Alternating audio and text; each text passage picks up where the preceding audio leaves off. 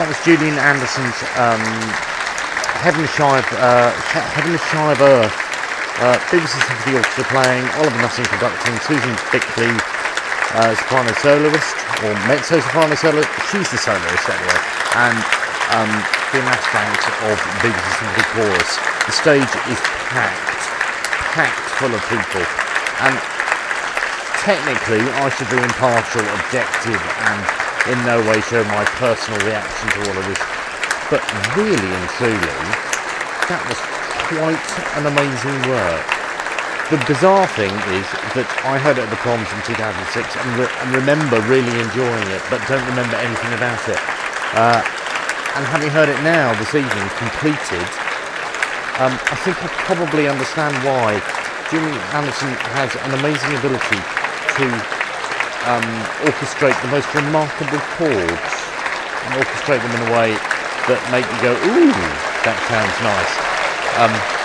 Susan Bickley has come to the stage. Everybody's terribly excited, the chorus especially. And she's wearing a fantastic sort of purpley dress thing. Really, everybody's terribly excited.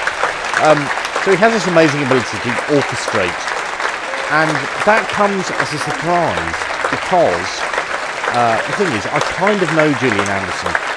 First met him, although he won't remember it, 15 years ago when I worked at Aldborough, at the Britten Peers School, as it was then referred to. He's now coming to the stage, by the way.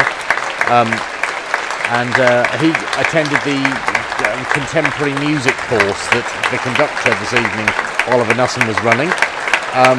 And I remember listening to some of his music, Julian Anderson's music, and thinking, that is absolutely bizarre. I don't understand it.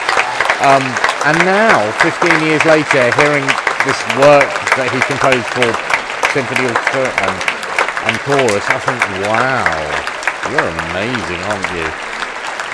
And the same has to be said of Oliver Nussing, who, again, when I was working at Aldborough, I had to get together scores from various training composers, and I had to take it over to his house somewhere in Suffolk. Oh, and I made a complete mess of it. I really did make a complete mess of it. Oh, and he was really annoyed, and I felt really embarrassed, and oh, so much so that I couldn't possibly ever speak to him, ever.